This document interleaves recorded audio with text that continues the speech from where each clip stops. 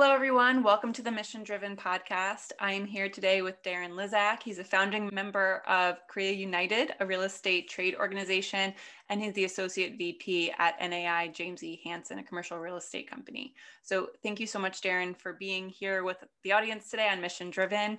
Certainly appreciate your time. My pleasure, Monica. Thank you for having me. Of course. So we were introduced because of networking and then also social networking.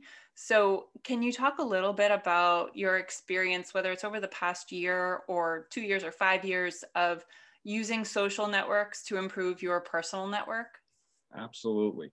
So I have an interesting history in the sense that I married a Broadway actress. She's been in 6 Broadway productions over a 30-year period. And when we got together, social media was her whole world. It still is.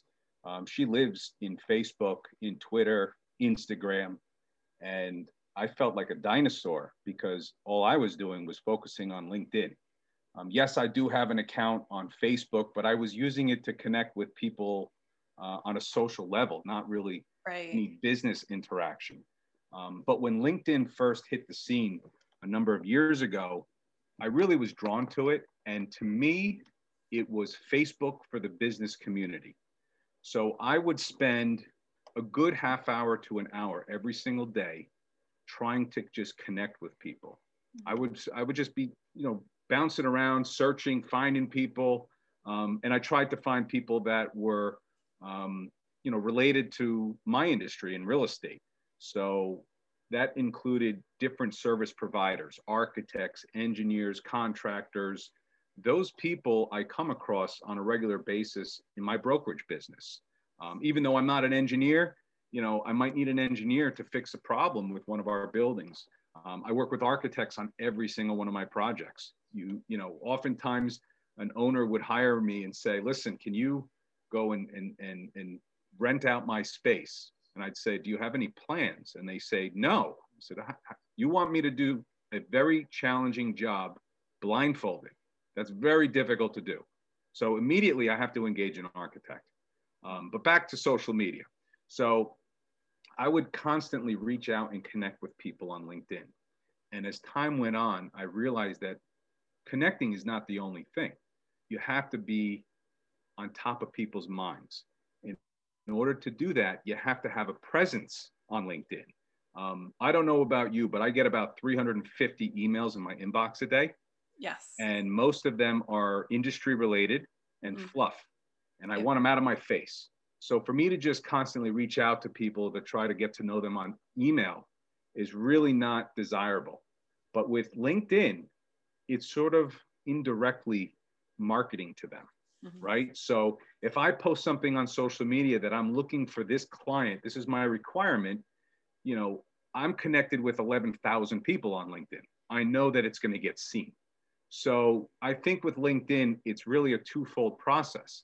It's not only putting content that's meaningful that other people may find interesting to look at and what's going on, industry standards and so on and so forth, but at the same time, you have to grow your own sphere of influence. So I dedicated that hour every single day to connecting with people. And I think it's a little bit more challenging today because of the security measures that LinkedIn has since implemented. In other words, if I came to your LinkedIn page, I could see who you're connected with. And then I can go and connect with them, right? So we meet somebody through another connection on LinkedIn. Well, you can turn that on and off as part of your settings today. So a lot of people who you might want to get to know, you're like, who are these people doing business with? Whoever they're connected to on LinkedIn, that's who I might want to connect with. So I did spend a lot of time doing that. I still do that. I haven't stopped. My business has really picked up. So when that happens, obviously there's less time for me to play around on LinkedIn, but on a downtime, on a weekend, I am always seeking out new people to get to know. That's awesome. So besides, adding people to your network on LinkedIn, are you engaging them on their posts? Are you inviting them into different groups that you're a part of? What's the next step?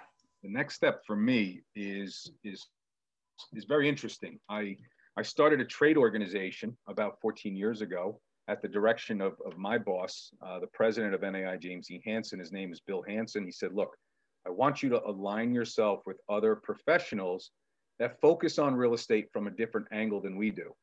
So I went out and found an architect and an attorney and a contractor and so on and so forth. And he offered up our boardroom. Our office was in Hackensack. Now we've since relocated to Teterboro, and we get together once a month. And the idea was to not call ourselves a networking group like these other traditional groups that may exist, BNI, LATIP, just to name a couple of them. There were so many things. By the way, I was in one of these organizations for 4.5 years, and I still keep in touch with some of those people. Really good people. I'm not discounting those organizations, but there were a lot of things I didn't like about it, and I got rid of them all. Yeah. Okay. There is no pressure on anyone to refer business to each other, right? You don't have to show up and make sure you have leads. We became a problem solutions group. The world has no shortage of problems. Right. And when you discuss your problems around friends or people that you get along well with, they're willing to share information with you. They might come up with suggestions that you never thought of. So I really learned how to work in a team environment whereby 1 + 1 = more than 2. And there is true value in a team. So to connect that with LinkedIn, I am always looking to reach out and connect with other professionals that might touch my industry in a different capacity. Why? Because we're probably working with the same clients and offering different services. And if we can collaborate with each other, we help the client go further, faster, and spend less money at the same time. So sorry for that. No problem. And it's interesting that you say that people are constantly facing problems that they need solutions for. A networking group that I've been a part of, everybody did their 15-second introduction. We're all from each industry. It was kind of a BNI where the B stood for beers because we met for happy hour. There's nothing wrong with that. There's nothing wrong with that. Nothing wrong with it. I was like maybe the 3rd or 4th member to this group, and we've really made it much larger. But I found that the scenarios, whether it was on Zoom during COVID or in person prior to and since then, the times where we talk about problems is really when you get to understand what that business does and how that person thinks. Because you can meet 10 digital agencies, you can meet 15 architects, but what is their specialty? How do they think? What can they do? Is it cookie cutter, or is it individualized and really problem solving for that potential client? So I think that's actually more important than any kind of networking 15-second introduction or elevator pitch. It's more of what problems have you solved and what kind of person are you while you do it? The majority of the meetings are spent listening to the problems that the members have. For example, if I'm hired to rent out a building, my problem is that I need to rent this building out. The problem doesn't go away until I do it, okay? And if I have all these other professionals sitting around me and I'm explaining my problem to them, they may have a client that is perfectly suited for that problem. So they reach out to their client, say, hey, I found an opportunity, you may want to take a look at it. So I'm going in the side entrance as opposed to through the front door. And by the way, the traditional methods are taught to, canvas or cold call or knock on doors. People don't want you to do that. If you walk into someone's office out of the blue without an appointment, they're like, get out of here, and they should, especially now in the pandemic environment. Nobody wants to see anyone. They're not even in their office. They're not even there. Exactly. So, I do a lot of healthcare work. So if I walk into a doctor's office, A, they don't want to see me. B, I'm going to be met with the receptionist or the office manager who's going to shut the door in my face. And I never have an opportunity to get the information to the person I really want to have it. Well, when the attorney that works with this doctor reaches out to the doctor and say, hey, listen, I found something that you're going to want to take a look at. I know I've done my job, right? And my clients appreciate that I'm taking a slightly different approach than most of my competition. And I am always asked, what differentiates you from every other broker out there? I'm not the only broker, right? So I can tell a story that no one else can tell. And it does create tremendous value. By the way, I often will ask clients that have a situation to attend these meetings as my guest. And I say to them, we're going to discuss your project for a half an hour, but it's not going to be you and me discussing it. It's going to be you, me, and 15 other advisors. And let me tell you that we all look at this project from a slightly different perspective. I have I have tunnel vision. I'm focused in my world, and everyone else seems to be focused on their world too, which makes sense, by the way. It's not uncommon, it's not unnatural. But when you allow other people to look from a different angle and comment on the same thing, you might think of things, you might think of the solution in a different way, right? So the architect is looking at things completely different from me versus an attorney. And for that client to engage in a conversation with all of us together without being charged any money, they're pretty impressed by the outcome of that short meeting. Right. And I think it goes a long way. Right. I mean, I'm just thinking in dollar terms, if you hired a consultancy to do exactly that, that's a couple $1,000s, even for a half an hour's worth, because you're really tapping into all of their experience. Like when you go to the doctors, you're like, oh my goodness, the bill is $500. It only took 5 minutes. Well, it took them 20 years to get to this point for it to take only 5 minutes, right? So you're providing that service for free, essentially. You show up and they get that advice, whatever the cost associated with being part of the group. It's not going to be the McKinsey's That's right. price, right? And that's what you get with quality people in networking that want to be there and want to help genuinely, as opposed to pushing their card on you or trying to, lowball their next competitor. It's not the same. There's networking, there's working smart. I think people need to learn how to give in order to receive. Givers gain. A lot of people show up to a BNI or a LATIP meeting and they're expecting things to just fall in their lap. And that is not how it works in the real world, okay? We live in a world of who you know, more so than what you know. And what I've learned over the past several years is be really good at something. Right. And then know who to turn to as an expert for everything else. Because you can't be an expert in everything. That's just not a possibility. Right. So. Absolutely. So going back to using social networking to increase your networking, what trends have you seen this past year? Great question. I will say that there's trends in social networking and there's trends in my business. When we first went into quarantine back in March, Zoom was not part of my everyday vocabulary.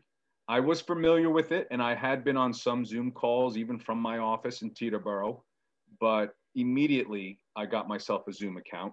It seemed relatively simple to use, and even elderly people who are technology challenged were able to log into a Zoom call just by clicking a button. And in our trade organization, Korea United, a lot of the members are seasoned people. They're not young.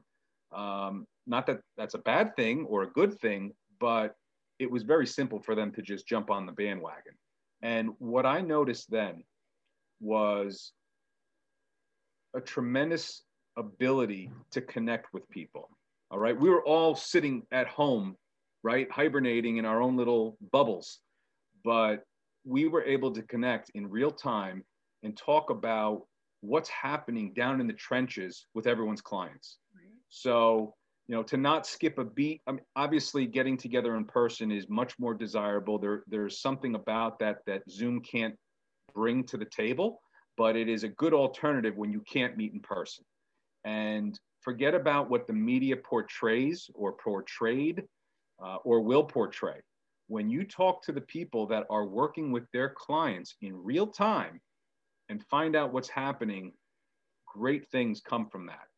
And I will say, I had a very good year last year, and most of it was spent on in a Zoom room or on my phone or on my computer, not even going to the office, not going, running around and meeting with people. Right. So it was really eye-opening to be put in an environment like that. I mean, none of us probably in our lives have experienced anything quite like this. Right. And I think it was invaluable to put all of these people together the way I did.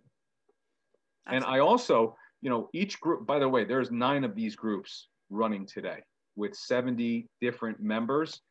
And each group is a standalone group with a certain specific focus. And I had calls where I invited all the members from all the groups together. It was really very interesting to go around the room for 2 hours and let everybody have an opportunity to speak about their own experience during COVID. Yeah.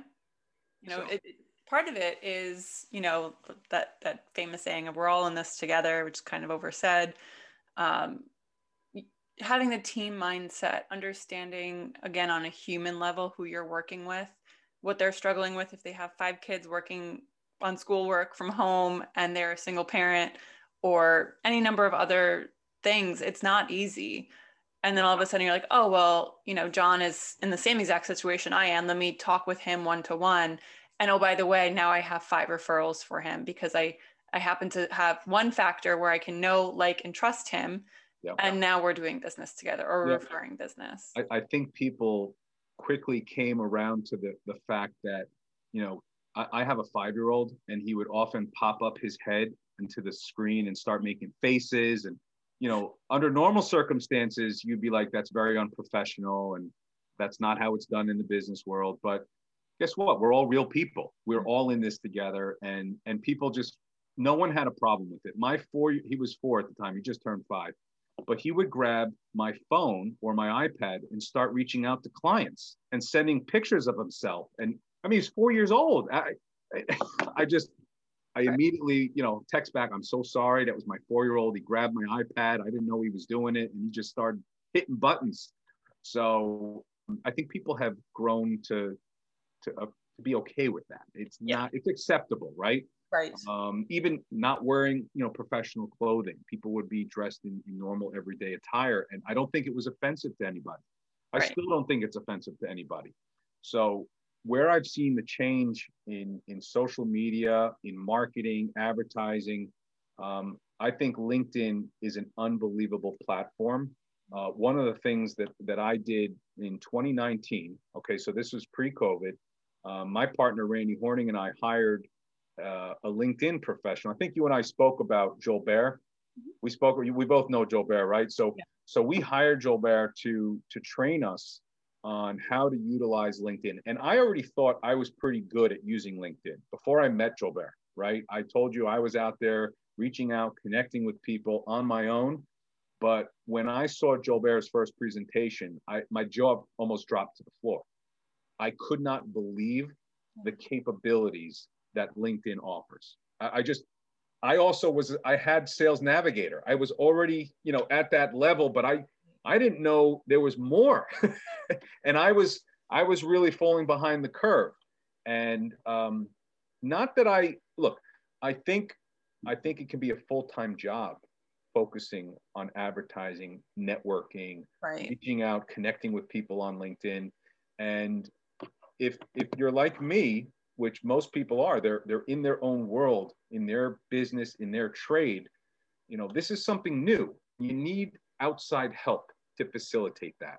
So that's one thing that my company does, and that has taken off in this past year. I have almost 6 clients, hopefully he'll sign this week, where we're doing the entire LinkedIn campaign, from ads to posting to linking with people, messaging them. And then when it gets to a certain point, we hand it over.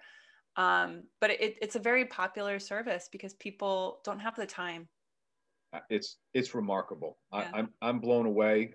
We just recently got introduced, and I hope we could work together also in that regard going forward. I think there's plenty of opportunity for that. I'm looking to not only grow the brokerage business that Randy and I run. We just hired some extra help ourselves because our business is we're going through some growing pains. So it's a good problem to have. I think we just hired somebody today to help us alleviate some of our pains. We're also mentoring a junior person in the business, and in brokerage, you really need to learn from somebody in the business on how it works if you want to be successful. And this trade organization, Korea United, we're looking to expand it. We're going to start by expanding into South Jersey, Philadelphia, and just north into New York in Orange and Rockland counties to start. And the reason we decided to do that was because the network with the Korea members today in the 9 groups, we're all located in northern New Jersey. So we have a very good concentration, and although there's no competing service being offered once a category is filled in a specific group. In other words, there's only one architect, there's only one engineer, one attorney. Right.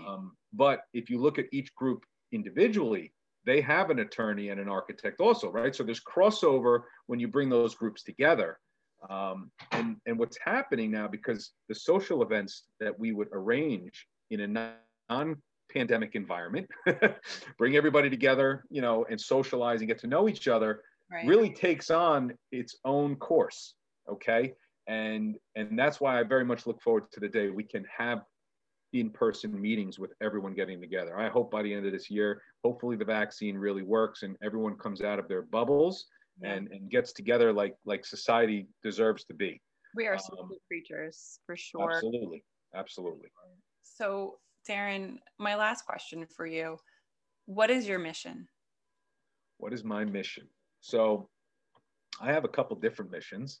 I would like to see Korea United expand over 50 states. And that might seem like a monumental task to achieve, but many of the members of the organization today have a national and or international presence already. So I think it just takes a little bit of time for word to spread. And I'm planning on doing it slowly. I built what I have today slowly over 14 years. And I'm still relatively young. So I'm going to be around a long time, and I want to see that flourish. And I know that it's getting better and better each day because I meet people all the time because of it. And the members are introducing me to people. That's how I met you, for example, Monica. So this organization does have its place in the world. I also would like to grow my brokerage team. So Randy and I partnered up 7 years ago, and you do go through some growing pains when you first partner up with somebody, but I can tell you that when you find the right partner, you can conquer the world. And Randy and I haven't had one argument in 7 years. And I can't say the same thing about my wife and I. So Randy handles all the fighting with my wife, and I handle all the fighting with his wife. So we all get along in harmony. No, I'm just kidding. But, you know, finding the right team is important, and it takes a lot of time. The organization Korea United, I didn't just put anybody in a room together. I selected very carefully companies that had a good reputation of doing business in New Jersey. And I wanted individuals that shared my morals. You know, I have good morals. I have ethics. I have integrity. And I knew that every other member had to exhibit those same traits or it wouldn't work. And look, the world has no shortage of not so good people. Most people would agree with me. Maybe not everybody, but most people would say that. And once you find the good people, you want to stick very close to them, right? Because they're going to help you and you're going to help them. Absolutely. And that's what makes the world go around. Absolutely. Well, thank you, Darren, for your time. I will have all of your information in the show notes down below for the audience to engage you or contact you in some way. But thank you so much for sharing what networking has done for your business and for your networking group. Monica, I want to thank you for having me on your show today. I appreciate it.